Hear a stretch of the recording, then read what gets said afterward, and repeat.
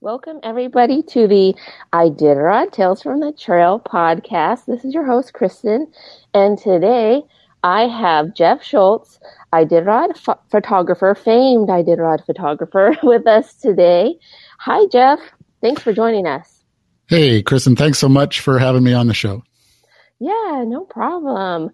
I'm sure you have so many stories to tell. I don't think we'll get to all of them in our short time here together, but I did want to talk to you about, Iditarod and how you got kind of involved, and how about you if tell people a little bit about yourself if they don't really quite know what you do. Sure. I've been a professional photographer here in Anchorage since 1982 full-time, and of course did a lot of part-time work before 1982. And now I do photo tours and workshops in Alaska, plus a few assignments here and there, and still have a big library of stock photos, both of Iditarod and of wildlife and nature in Alaska. So when did you start with the Iditarod? I know you've done the posters, Iditarod posters for some time. Was that right when you started?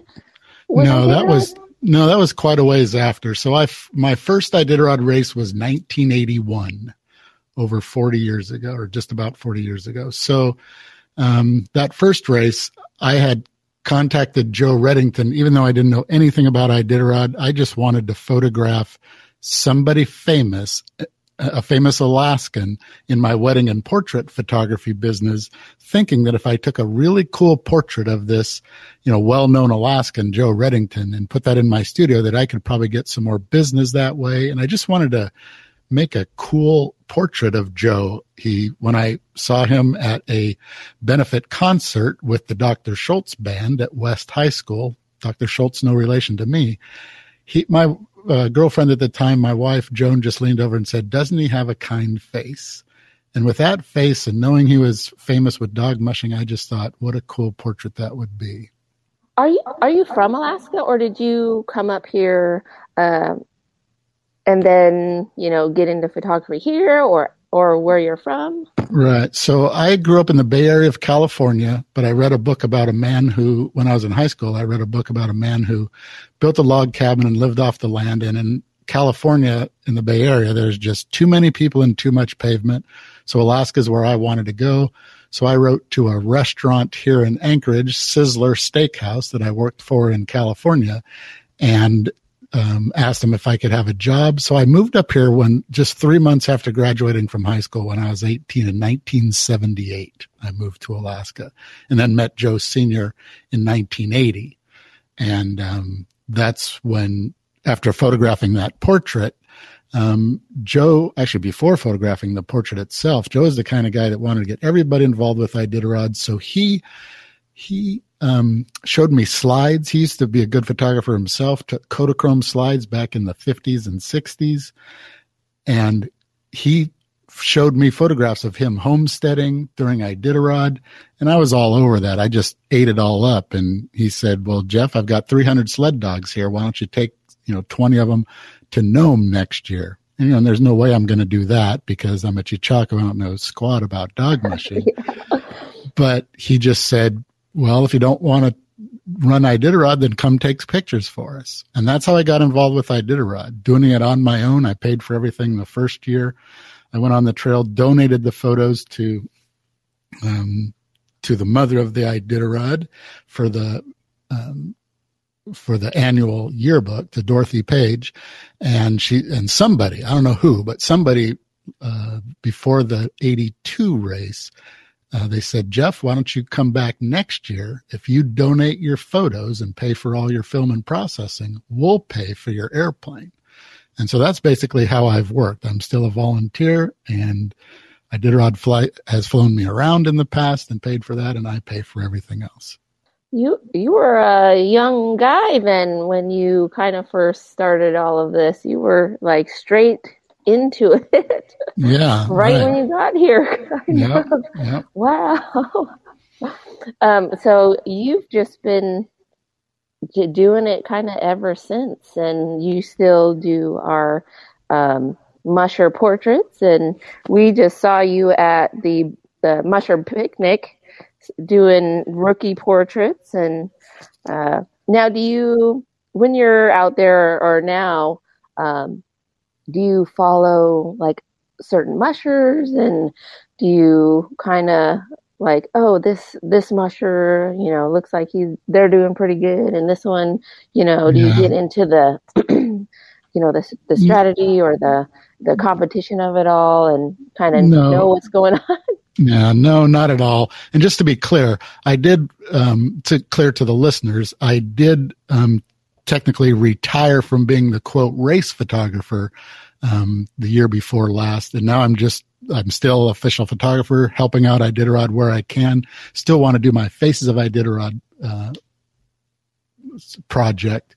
But the answer to your question is, even when I was just the official photographer, no, I never followed the race as far as the race itself was concerned. I only cared about getting good pictures of any dog team in just a great location, doing whatever they're doing. So I really didn't follow the leaders of the race until they reached the coast, where I kind of had to stay up with them so that I could be with them at the finish line. But no, I was all about just like I said, making good photos of any musher whatsoever in a great environment. And that's what I did for so long. Exactly. And what wonderful photos they are. And people can go to your website. Why don't you tell everybody your website where they can kind of see your catalog of not just mushing photos, but whatever you have on there.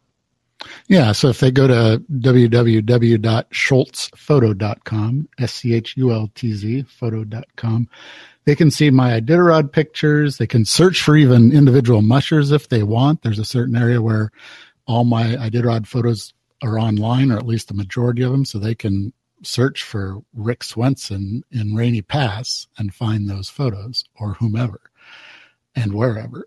So, yeah, I sure enjoy photographing the race and have been sharing it around the world for so long. It's been a real joy for me. And of course, we, are grateful to have your expertise in your photos and sharing them with Iditarod. And like you said, you are retired from the trail, but still are doing the portraits and get to, you've gotten to meet the rookies that are upcoming this year. And they're just very lovely photos. Yeah. People just really love them, and they really like, your involvement and appreciate your involvement, from us, the staff, to all the Iditarod fans as well.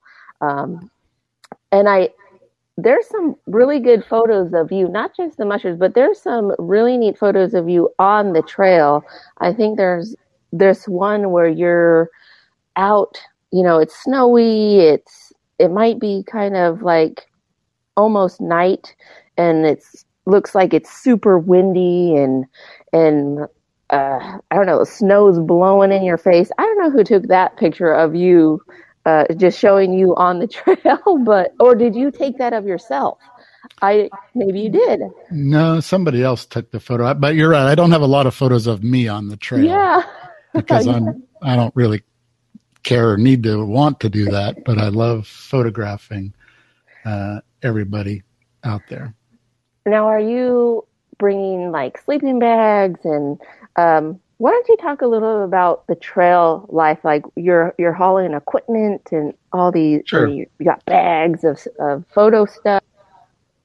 Yeah, sure. Well, so I'm just like any other volunteer as far as I'm traveling the trail. The difference between myself and other volunteers is that I'm trying to go to every single checkpoint and places in between. So I travel light. I have one duffel bag that has all my extra clothes in it. But pretty much everything's on my body when I start the race. And then I have a backpack with my laptop and chargers and all that stuff, and then another photo backpack with my camera gear. But I'm always shooting with two cameras, and I have a spare third one and a number of lenses. And just like any other volunteer, I sleep wherever I can. Typically, I try to get out of the way. I've learned my lesson enough to know that I should try to sleep in a closet or under a table or somewhere well out of the way of other people. I've also learned a good lesson, which is always carry earplugs. So when the 30 or 40 other people I'm sleeping with are there, I don't get interrupted by the snoring and such. But so I'm traveling from place to place. I'll hit 2 or 3 checkpoints when I'm on the trail, hit 2 or 3 checkpoints a day, and ideally land between checkpoints. I'll oftentimes rent or borrow a snow machine or hire somebody to take me by snow machine between checkpoints. I mean, I love using the folks at Rainy Pass, the Perrins, and going from the Rainy Pass checkpoint to Roan and stopping in between and photographing mushers. To me, that's the real Iditarod, between the checkpoints. I love that part. But that's a lot of work. I mean, it's a lot of silly work to do all that stuff. But I love it. Probably pretty difficult to, are you out there waiting? You, like you said, you try to, hire a snow machiner or to bring you out there. Are you waiting there, or you kind of try to time it to when, mushers are probably about to come by, or maybe a group of mushers? Yeah, that's a good question. So, for the longest time, we had no trackers on the trail, so we didn't know if someone was coming or not. So I would actually have a handheld air-to-ground radio if I was between checkpoints, and if the airplane flew over, I'd say, "Hey, I'm Jeff down here. Do you see any dog mushers coming by?" I mean, it was crazy. Nowadays, with the tracker, it's a lot easier. So the answer to the question is, if I'm in the air, I'm flying over and I go, "Oh, there's somebody." And then I look ahead and go, "Oh, 3 miles or 4 miles more, he'll be coming. So let's land and let's stop and take a picture." Or we'll circle around and do aerial photos. Or conversely, if I'm at a checkpoint, I'll look at the tracker and say, "Oh, somebody's 8 miles out. So he's going to be here in about an hour. And there's a spot, 3 miles down the trail I flew over. So let me borrow or rent somebody's snow machine and go back there and just wait for him to show up." Because it's all about, the timing is everything. As we say in photography, F8 and be there. So it's not so much about the techniques, though you certainly need to know how to use your camera and such, but it's being at the right place at the right time. And that's honestly how I get a lot of these photographs, is being at the right place at the right time, mostly by snow machine. Do you have a most memorable time on the trail, or maybe even a most memorable photo that you've taken? I know on your website you have like the top best shots of whatever year, catalog. Any that really stick out to you? Well, there's too many, but yes, there are images that stick out to me. One of my favorite ones was at the summit of Rainy Pass. We're on snow machine. I was with Barry Stanley. This was way back in the film days. And we're in the Pass Creek area, which is just steep on either side. Kind of sheer cliffs on one side and pretty darn steep hill on the other. And we're down below, and I looked up and I went, wow, if I could just get up there, I would get a great different angle of this dog musher. We parked around the corner. We hiked up this really steep thing. We're in the snow up to our waist, but after 20, 30 minutes, we finally got on top. We literally waited for over an hour for a dog team to come by. It was Diana Maroney. It's Diana Maroney. And the photo is just one of those quintessential ones. It's been on the cover of 3 or 4 different magazines. Iditarod's used it a bunch. It's on a poster. So it's finding those unique images that are great. I really like the photo that's on the cover of my Chasing Dogs book, which goes into kind of like my story of being the official photographer. But the picture itself is of a dog team and it's Jason Barron on Farewell Lake with these spider webs of ice, this green, blue ice, and he's on a patch of snow. And that, I only chalk up the goodness of that photo to my pilot at the time, Danny Davidson, was flying me, and he circled around and we, got that frame. So, having good people next to me, like many good pilots over the years, many, many good pilots, as well as snow machine drivers and people in villages that allow me to borrow or rent their snow machine. That's a big deal. I couldn't do it without all those people. You bring up kind of a interesting thing about how it's a little bit dangerous almost because you're in this steep, it's cold outside. It's, there might be ice and, maybe some open water or any kind of scary moments you kind of find yourself or put yourself in to get the perfect shot. Well, it's not, I mean, I wouldn't say it's dangerous, but you're certainly taking a risk being out there. So are all the dog mushers. I mean, everybody, even the volunteers going out there, there's airplane things and all that. But in any case, no real danger. There's some hairy situations. I mean, when a person reads the account of my 1992 plane crash, which was life and death, which is in my Chasing Dogs book, I mean, that was a hairy thing, but fortunately I don't remember the crash. And we got rescued in 5 or 6 hours. So that was a good thing. But anytime you're traveling in Alaska, especially in the wintertime, it makes it a little more interesting anyway. Always an adventure, we like to say. Yes, I think, and that's part of the reason why people do the Iditarod or even volunteer, exactly. or be a part of it, and however they are being a part of the Iditarod.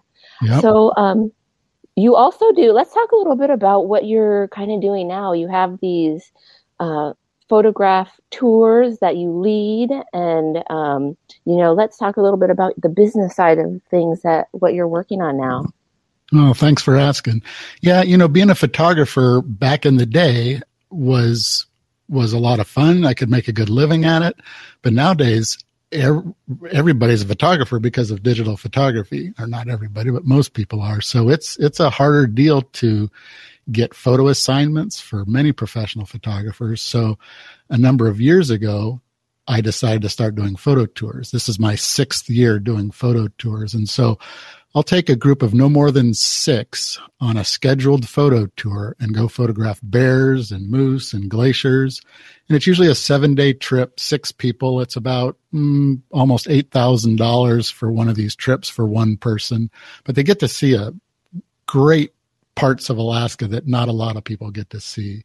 So I've got probably 3 or 4 of those each year, scheduled tours. And then I also do custom private tours.